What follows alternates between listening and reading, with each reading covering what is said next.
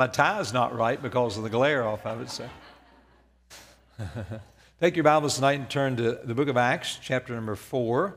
This is a great chapter, one of the exciting part of the chapter right here we've come to. I'll try to move maybe a little quicker so we can get through this book, hopefully this year. But I felt led of God back at the beginning of the year to preach on the book of Acts, and then as a series, because this is our theme this year, Revive. And then, lo and behold, everything just went south from there, but the Lord knows all about it. And so I believe our theme is right on target. It's something we decided upon and prayed about as a staff for several weeks, and we decided back in October 2019 this would be our theme this year. And so I felt like to keep it in front of us, we get in the book of Acts, God's book of revival. And I certainly hope you understand how desperately America needs revival. Oh my, we're about to lose everything, folks. And one of the greatest things we're about to lose is our religious freedom. Now, you think this is bad now and how awkward it is, not passing the plates or giving out guest cards or shaking hands. There are places in America right now where they're not even allowed to meet. I had a pastor friend out in California that sent me a text just the other day that he has a pastor's friend out there that the only thing he did, they were back meeting again. The health department didn't like it, and they kept threatening to fine him. And he had a voter registration drive last Sunday, or Sunday before last. And there wasn't nothing they could do about that, but the health department got stirred up about that, and so they closed the church for another reason. The church is literally shut down, locked out. In America,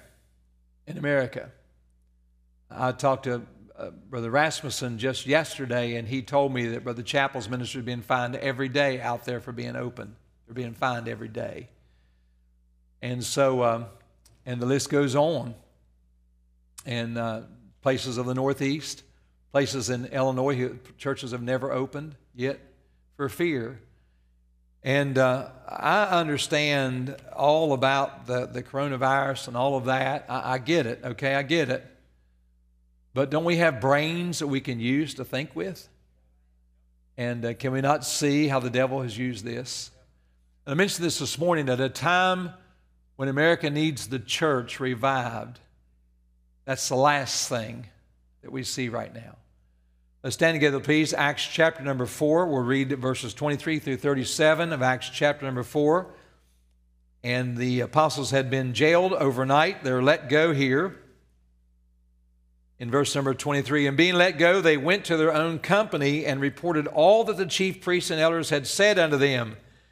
When they had heard that, they lifted up their voice to God with one accord and said, Lord, thou art God, which hast made heaven and earth and the sea and all that in them is, who by the mouth of thy servant David hast said, why did the heathen rage and the people imagine vain things? The kings of the earth stood up, and the rulers were gathered together against the Lord, against the Christ.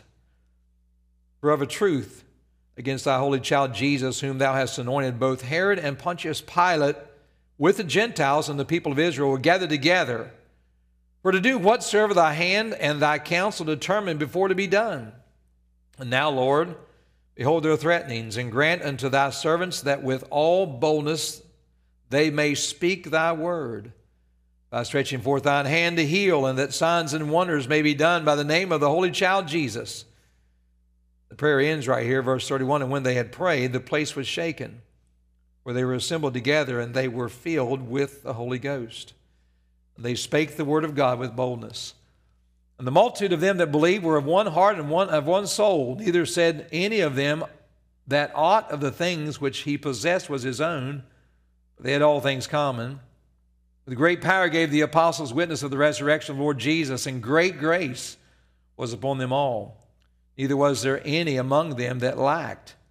For as many as were possessors of lands and houses sold them and brought the prices of the things that were sold and laid them down at the apostles' feet, and distribution was made unto every man according as he had need.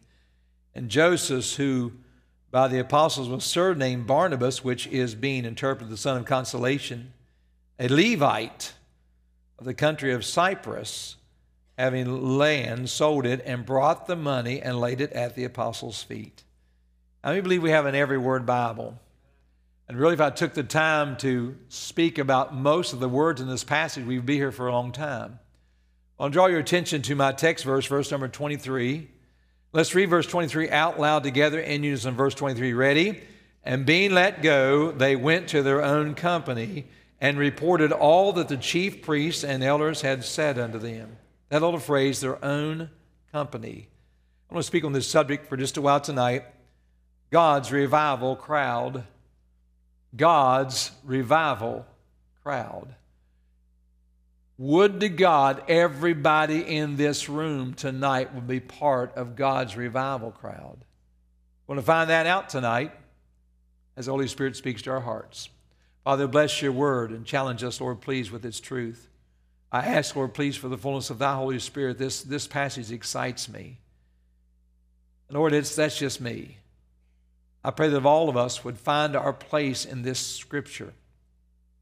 May we decide if we be part of your revival crowd, we pray, please. In Jesus' name, amen. Thank you. You may be seated. If you've been here during this series in previous chapters, we understand that a notable miracle had occurred. And God used the apostles, Peter and John, to heal a man that had been lame for 40 years. The Bible says he went walking and leaping and praising God for the wonderful miracle that had come to him. As the apostles began to explain this phenomenon to the crowd of people that gathered there outside the temple, the Bible says that 5,000 men got saved. Again, if you read most commentators, they'll tell you that back in those days, often they would just count the men of certain ages. And so most believe that women and children also were saved, came to Christ during that time. It would be unusual for a man of the house to come to Christ and the lady of the house not come to Christ, and even the children. It could be that a notable 15,000 people could have been saved at this event. And why not? Because here's a man they brought to the temple every day for 40 years and laid him there to ask alms of the people. And this day, Peter and John came by filled with the power of God and said, silver and gold have I none, but such have I have as I have give I unto thee. And the man rose up, and his body and his ankles and his knees and hips and everything took place and took joint. And all of a sudden he realized that now I could walk. I've never been able to do that my entire life. And he leaps and jumps just to see if he can, and people start seeing it, and they say, what in the world? People began to ask questions, and these men preached to them the gospel that day. And it especially stirred up the people that gathered there, but also it angered the priests of the temple and the Sadducees, the Bible says in chapter 4. So they locked Peter and John up overnight just to figure out what we're going to do now. How are we going to calm this crowd down now? Because this man is preaching about Jesus, whom we hung on Calvary's tree, and they said he rose from the grave, and they told the lie, as I mentioned last week, that somebody had stolen, the disciples had stolen his body. Now this notable miracle has taken place. They lock him up, try to decide what to do, and so here we come to this passage. They had threatened them to never preach in his name. And they said, for we cannot, verse 20, we cannot but speak the things which we have seen and heard. They were not going to stop preaching. And they were bold in that. And so they let them go. And here they gather again in verse number 23. Notice the phrase, with their own company. What does that mean? That means most likely at least the 120 that were in the upper room. This crowd, this red-hot crowd that were praying in that upper room just a few days earlier. This crowd that understood the fullness of the Spirit of God. This crowd that knew what happened in that upper room. This crowd, many of them had seen the risen Savior. And this crowd was a stirred up crowd. It wasn't part of the new converts of the 3,000 on Pentecost. It was not part of the new converts on this day where 5,000 men got saved. It wasn't a crowd of new converts. It was not the Jewish crowd. It was not the priest crowd or the Pharisee crowd or that Sadducee, that apostate crowd. It was that crowd that was in the upper room. They gathered together with their own company. They're back there still praying for God to bless these men of God. I believe in most churches you will find a company of people that desire to have revival. I believe in most churches you'll find, as small or as large as it may be, a crowd of people that really is sensitive, that they don't quench the Spirit of God, that they don't resist the Spirit of God, that they're not guilty of gossip or found in any way to be hindering the work of God that He is trying to do in the church. I'm saying in most churches, Bible-believing, Bible-preaching churches, you'll find a crowd of people that's on fire for God. You may not be able to see it outwardly because the majority maybe be going the other direction, trying to throw water on the fire of God. But ladies and gentlemen, don't ever be part of that crowd. And as long as I'm your pastor of this church, which, by the way, my plan is to be till Jesus comes back or I die. I shouldn't have said that because it could be soon. I don't know. I'm going to fight for the revival crowd. I'm going to fight for that crowd of Bible readers and Bible heeders and those people that are faithful to God. I'm going to fight for that crowd that want to see people saved. I'm going to fight for that crowd that say, preacher, man, when are we going to get the bus ministry to start again? I'm going to fight for that crowd that say, when are we going to start knocking on the doors again? That's the crowd I'm going to be for. That revival crowd, that crowd that's on fire for Almighty God. I think the same is true in our nation today. A good preacher, a good church, and a good Christian will desire revival. That's my crowd. That's my company. Their company, Peter and John's company, was not the company down at the temple. Did you get that? Oh, you say, preacher, I thought the temple was the place where everybody walked with God, right? But no, the temple was controlled in that day by the priests and the Sadducees and the Pharisees. And by the way, Pharisees and Sadducees fought like cats and dogs. It wasn't nothing but a dog fight. It was the furthest away from what God wanted as you could shake a stick. I'm just saying that was not God's crowd. God's crowd was that praying bunch of crowd that loved God and loved the fact that Jesus had risen from the grave. I have written down several things here. I'd like to spend most of my time on the first point if I could. I have about 5 points. I don't think this will take long tonight. But notice, please, I got caught up on verse 33 where it talks about great power and great grace. And so I just thought I'd use that word great. And I noticed this about this revival crowd. They prayed great prayers. Would you write that down? They prayed great prayers. And verses 24 through 30 is actually a prayer. The Bible says this, and when they had heard that, what is that? When they heard this report. So these men came back and they told this company of people, this bunch of prayer warriors, this bunch of people that were very familiar with God's fire of revival. Verse 23, they reported all that the chief priests and elders had said unto them. Told them the whole story. Told them how they threatened them. I don't know what they said to them. Maybe they said, we catch you preaching Jesus, we're going to cut your tongue out. I don't know. I know that back in the time of the Dark Ages, that literally happened. People were martyred for their faith. They probably said, we catch you doing this again, we're going to jail you, which, by the way, they did. Probably said, if you don't shut this thing down, we're going to kill you. But they threatened them not to preach in Jesus' name. They come back and settle that. And when they heard it, notice the plural phrase, the pronoun there. And when they, that means this crowd, his company, this revival crowd. And when they heard it, watch this now, that they lifted up their voice to God. They, plural, they all did. Not just Peter and not just John. And with one accord, and said, Lord, thou art God, which made heaven and earth. So as we work our way through this prayer, number one, if you write this down, I have this I'm using these E's here. It was an echoing prayer. And by the way, I don't mean it was an echo. I don't mean that. I mean that when Peter and John got down to pray, that these others prayed with them. And I know, forgive me, but I came out of West Virginia, and I grew up there, and when the men would gather around the altar and everybody would start praying, and I know that sometimes that can be a prayer competition, see who could pray the longest and the loudest and all that. I'm not talking about that. I'm talking about these people got down and they began to pray, kind of sort of in unison.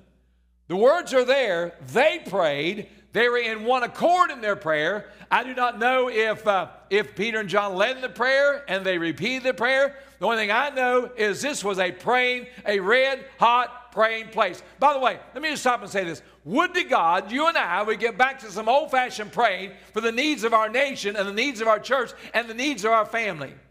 God is a prayer-answering God. We have not because we ask not.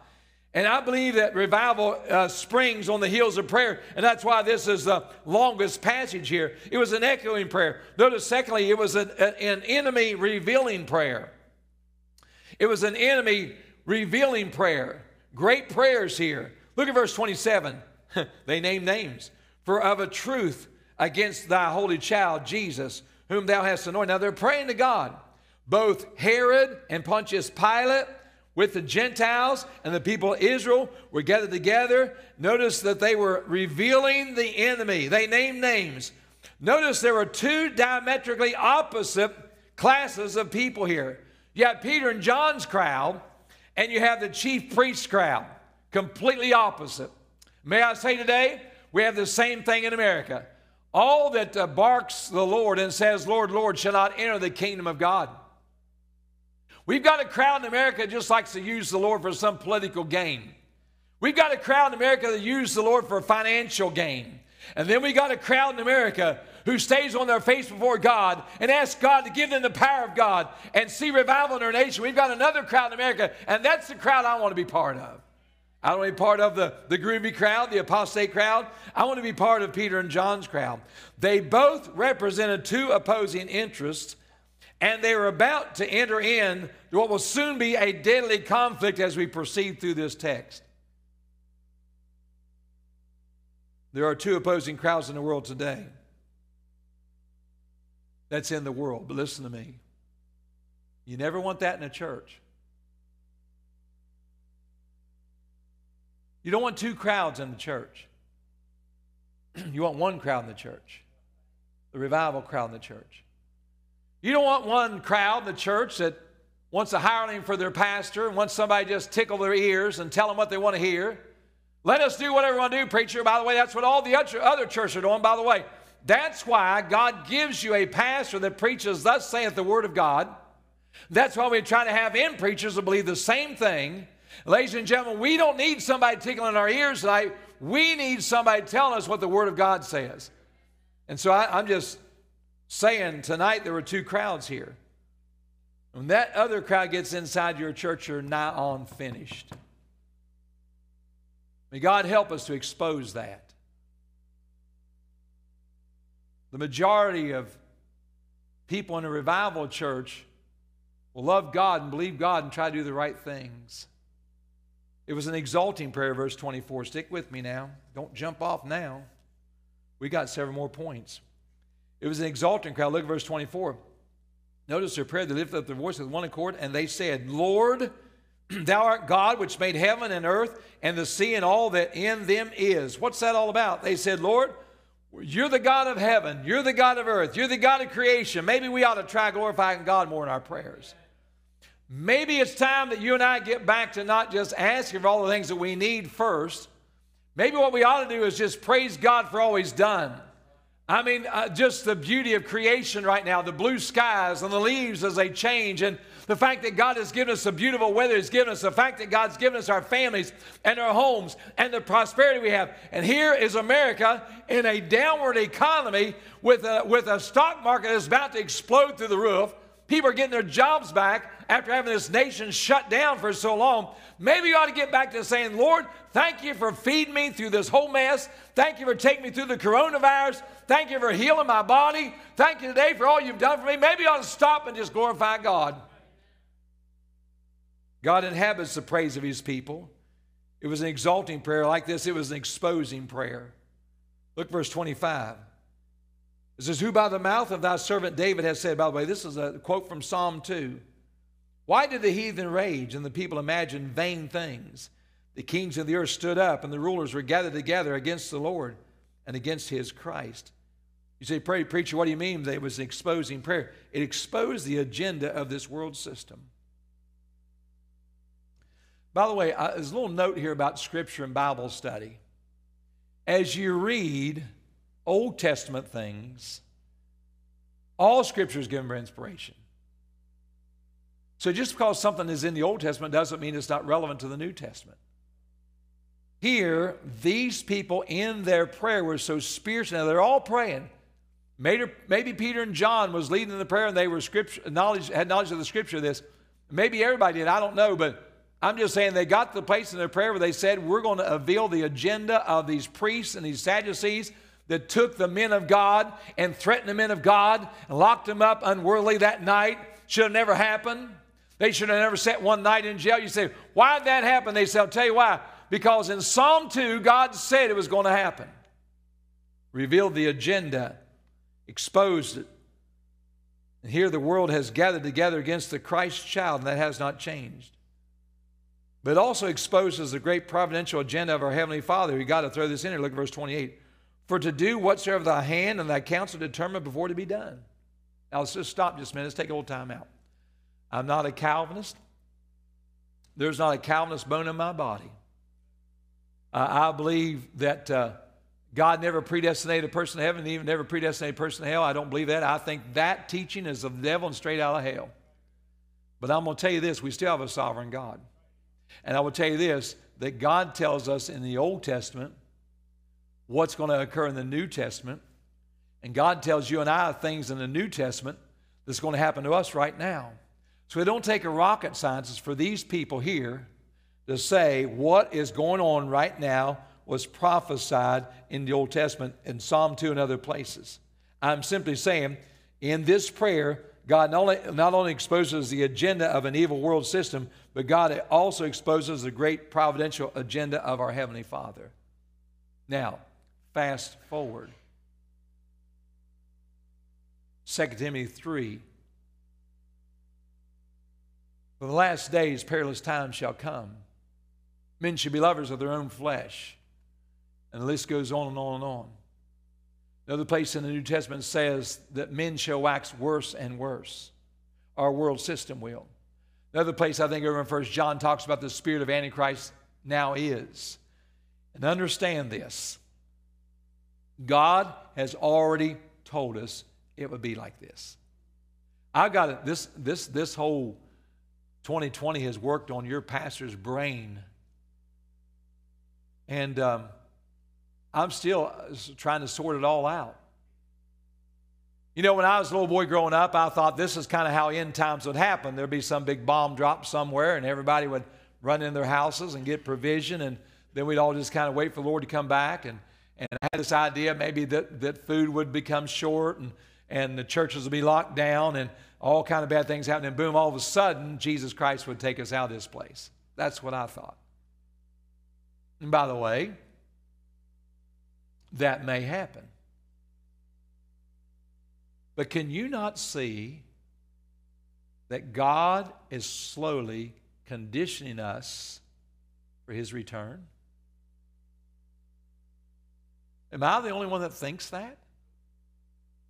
Where in the world did all this stuff come from? Why now? And you think you know what's going to happen this fall, and you don't know, and I don't know. As far as the election is concerned, I have my preference to who I like to be in there, and the person I want in there is the person who will give me my religious freedom so I can do what I'm doing right now. Amen.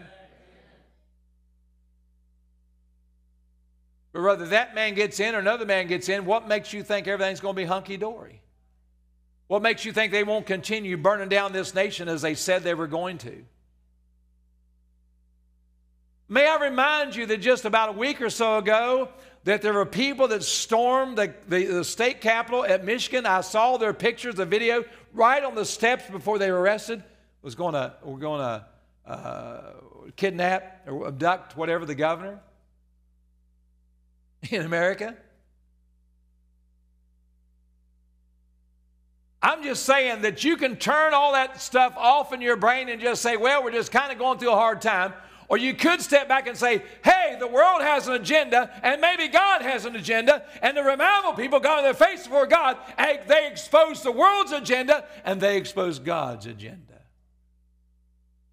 His providential hand. Therefore, we know that it's going to be like this for us in our generation as well. I wrote this next thing down. It was a great prayer in that it was an earnest prayer. Look at verse 29. And now, Lord, behold their threatenings. He said, Lord, we want you to look down on these people that threaten the men of God and grant unto thy servants that with all boldness we may speak the word. It was earnest. Lord, give us the power. Give us your power by stretching forth thine hand to heal, and that signs and wonders may be done by the name of the Holy Child Jesus. Now stop. Watch the scriptures. Look what the Bible says. Peter and John did not heal that lame man. And the Bible went to great lengths to prove that God did that, and Peter and John were just there. I've already preached on that. But look what's said right here. It said, Lord, now we want you to stretch forth thine hand to heal and use thine hand to produce signs and wonders. May be done in the name of the Holy Child Jesus. Now watch this. Understand that this was a prayer pleading for God to answer specific requests, for the help against threatenings, and for God to give them boldness, and for God to give them those signs and wonders that those Jewish people need. The Jew required a sign that God would do all of that work. And by the way, he did. And he continued to do that throughout the book of Acts.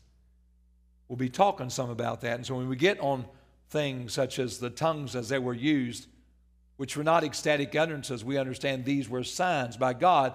It's all being prayed for right here. As we preach on subsequent passages, let's remember that. It was an earnest prayer. When's the last time you prayed an earnest prayer?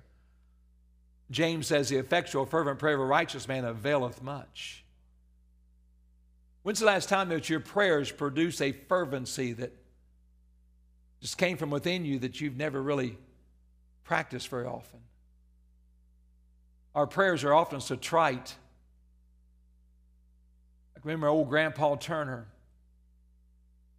as he would pray, as revival would come through in the little country church he went to, the old Mill Creek Baptist Church there in Frozen Camp, West Virginia. And how old Grandpa there was just an earnestness that came over him, a kind of prayer that I'd never really seen him pray before. Back in those days, people knew when to get serious with God. And ladies and gentlemen, now is the time to get serious with God. It was an earnest prayer. It was an eventful prayer. Let's be honest, verse 30. It says, by stretching forth thine hand. Verse 31, and when they had prayed, the place was shaken where they were assembled together. And they were filled with the Holy Ghost, and they spake the word of God with boldness. The place was shaken, the Bible says. The revival crowd, you say, what does that mean?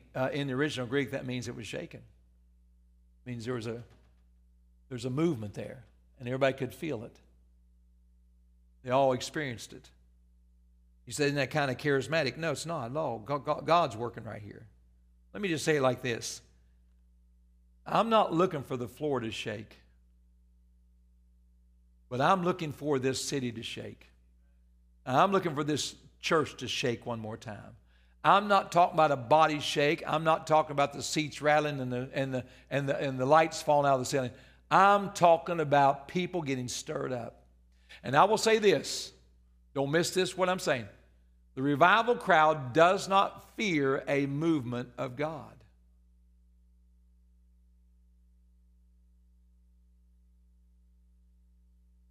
The Bible indicates here that there is a great movement in the people. The result of it, the Bible says, it wasn't wildfire. They were filled with the Spirit of God, and they spoke the word of God with boldness. Boy, don't we need that. When was the last time you took a gospel tract, or the gospel as you have it memorized or known, the presentation, whatever it is, when was the last time that you had the boldness of God on you to give that to a friend or even a stranger? Brother Phil Wheeler came back to the prayer room tonight to aggravate. And he came in and talked to Seth. Brother Wheeler, if you don't know him, we support him, but he has a ministry to county fairs and state fairs and things like that, big events. And has thousands saved every year. This past year has been a downer year, because most of those events closed. So he does a lot of one-on-one work. But if you ever want to know what I'm talking about, when I'm talking about boldness in giving out the word of God, the gospel, get around him. He'll show you. And I'm going to tell you what happens with the average person if you get around him. It'll make you feel uneasy, because you're thinking, how can he say that to those people? I'm going to tell you how. And he's not perfect. I'm going to tell you how. He's filled with the Spirit of God. He don't beat around the bush. Anybody ever see him in action out there underneath the tent? Anybody ever see that happen? And he gives the word of God with boldness. Listen to me. Every person in this room needs to learn how to give out the gospel with boldness. It's not something you well up and just get some tenacity about you. It's something that the Spirit of God gives you when you walk with God. I'm just going to just tell you that you can't stay on your computer all day long and fiddle with your cell phone and look at some of the smut and things that you do, or some people do, and think that you're going to be filled with the Spirit of God. Look, I didn't get off the pumpkin wagon last night. I know what's happening at the Church of the Living God. There's so much talk in this church and churches like this church, and there's so much stuff that people are involved in that's not of God. It takes the power of God right out of them, and they're sitting there powerless, and they wonder, what in the world happened? How about getting some of the world out of you and getting the Spirit of God in you? That's what it means to be filled with the Spirit of God. God will not fill a dirty vessel. And the more of us that decide to get the world out and get God in, you'll see a change in this church. Churches like ours. It was an eventful prayer. Number one, great prayers. I said I'll move fast. Number two, write this down, great provision. Verses 32 through 34 and 35, the Bible says here, and the multitude of them that believe were of one heart and one soul, neither said any of them that aught of things, or in other words, anything that they owned, possessed themselves was their own. They had all things in common. Verse 34, neither was there any among them that lacked, for as many as were possessors of lands and houses sold them and brought the prices of the things that were sold. That was the people, the free people inside the church, this church together, which was growing. That doesn't mean people were homeless. They gave up the homes. There were people that had more than one home, more than one land. And they took those things and they sold them. And then they worked through the church to make sure that everybody was provided for. Now, let me stop and say this. This was not communal living. A lot of people say it's communal living. I think there was still some status and so forth, but there wasn't anybody that lacked. And you say, well, preacher, why can't we do that today? I'm going to tell you why. Because the government stepped in years ago and started doing that. I'm not going to go there. But the government, years ago, I guess back in the 30s and so forth, started having wages replace lost wages whenever someone loses their job. There's different things when somebody was disabled, you were able to, and you know what I'm talking about. The church moved out of that, but even back then, people didn't take advantage of other people. They didn't do it for gain. These people didn't sell their houses thinking, well, okay, I'm going to make a little money off someone in the church. That wasn't the idea at all. They just took care of each other. And here's why. There was unity. They had one heart, the Bible says in verse 32, and one soul. That is a very deep thing. I could preach on that tonight. Don't have time. Verses 34 and 35 indicate that there was great care for each other. Nobody made gain off of each other. Let me just stop and say this right here. This church is not to be a place where you make your money. I know churches greater than ours that lost everything because of things that occurred inside the church where people felt like that they weren't done right in some type of business deal or something like this. This is not the place for that. Boy, that sucked the air right out of this place, didn't it?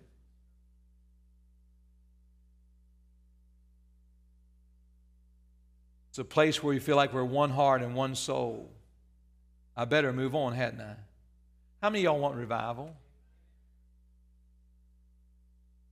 Number 3, there's great power. Verse 31 says that when they prayed, they were filled with the Spirit of God. Verse number 33 says, and with great power gave the apostles witness of the resurrection of the Lord. What does that mean?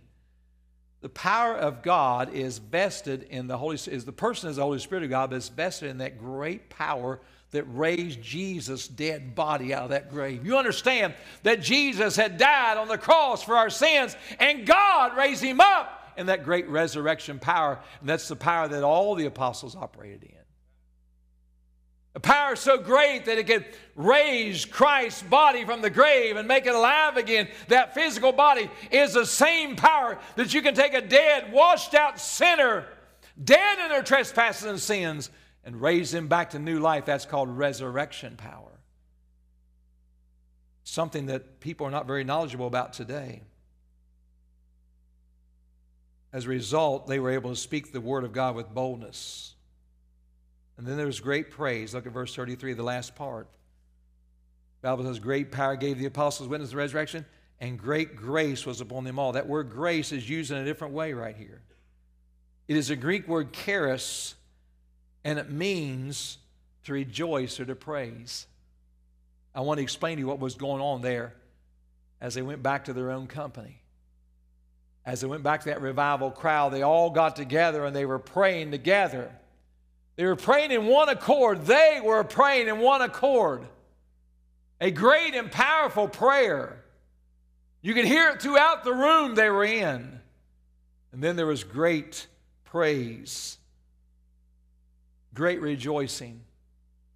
Y'all are singing really well tonight, and I really appreciate that. I appreciate Brother Pearson leading us in song. I'm going to tell you what. Whenever we can do that, and we get away from the black letters on the white page, and, well, we don't have even a songbook now. How about following the bouncing ball, whatever it is? And that song begins to absorb you. There are two or three. I mean, I can't keep stopping and interrupting the service. I told them this morning to sing a song a cappella, verse a cappella, but there were songs tonight, there were words and phrases that just would leap off that page at me.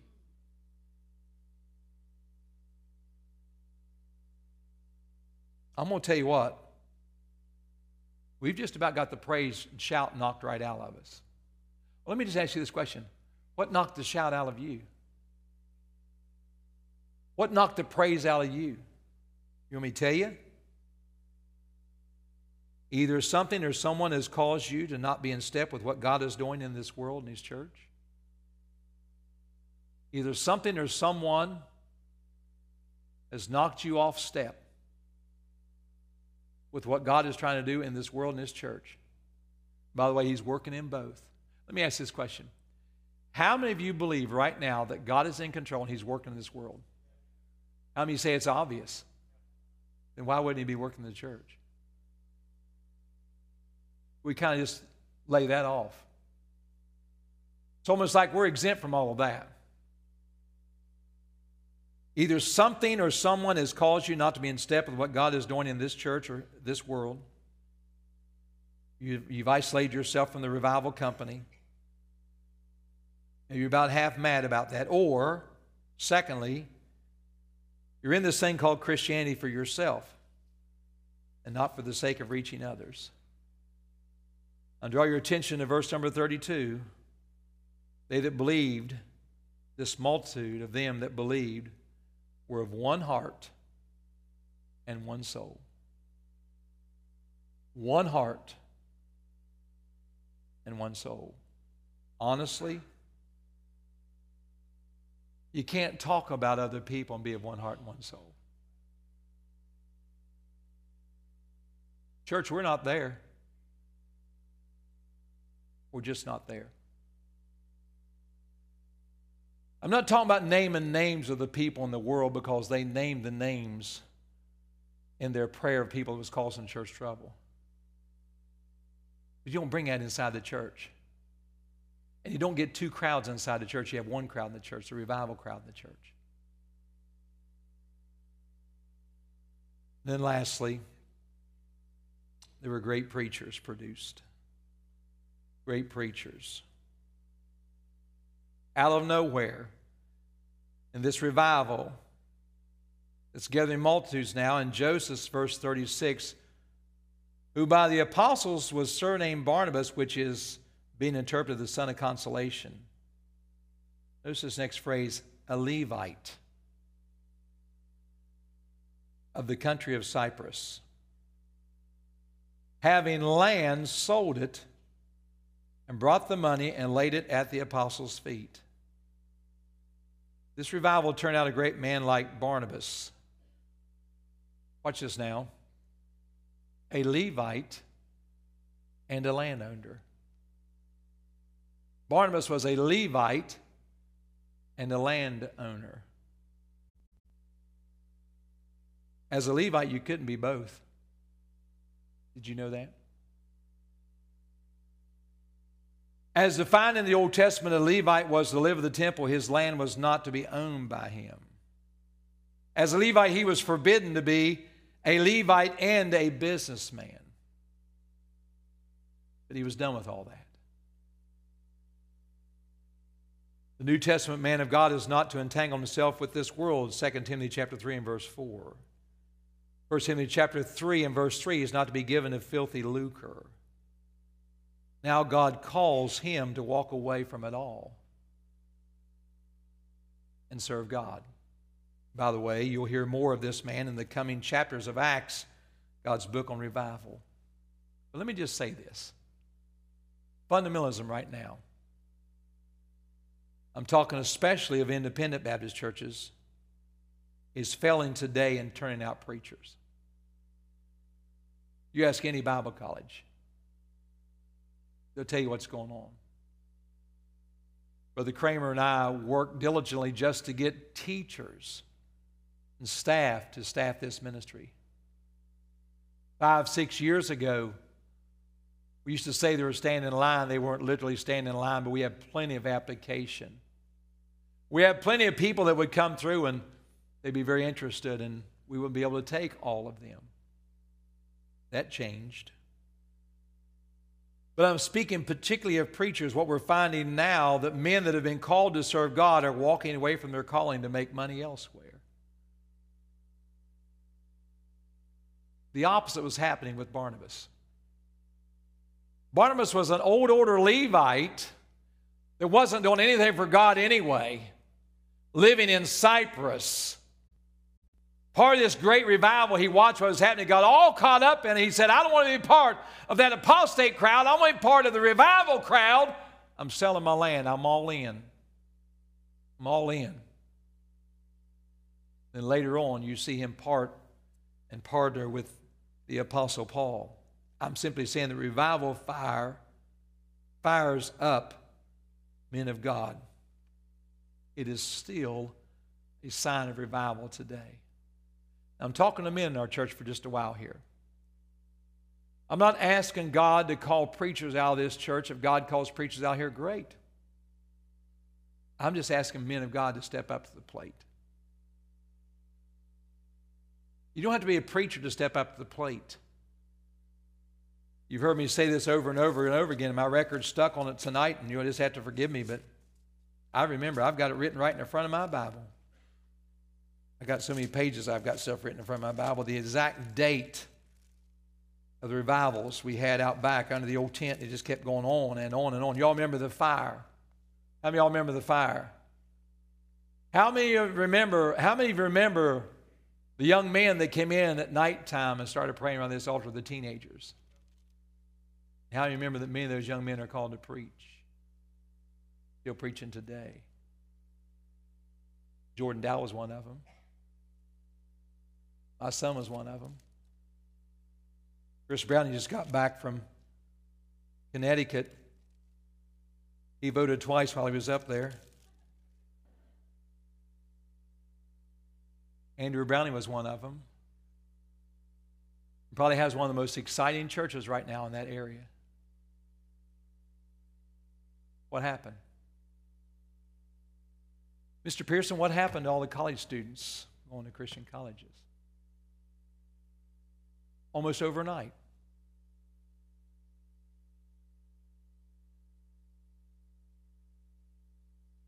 Could it be that some of our young people are looking at us as we walk away from the bus ministry, step out of the choir, step back from teaching, say, wow, if the older folks don't have any fire, why should we? Just stand together, please. Our heads are bowed, our eyes are closed. What crowd do you want to be part of? This altar is open right now. Would to God we'd fill it up with people to say, I want to be part of the revival crowd. I don't want to be part of the crowd that causing trouble. I want to be part of the crowd that's part of the solution. Revival crowd. They threatened them, locked them up overnight, then they let them out. They went back to their own company. That's the bunch that I want to be part of. Father, bless this invitation time. Help us, dear God. Please help us to get some of the fire back.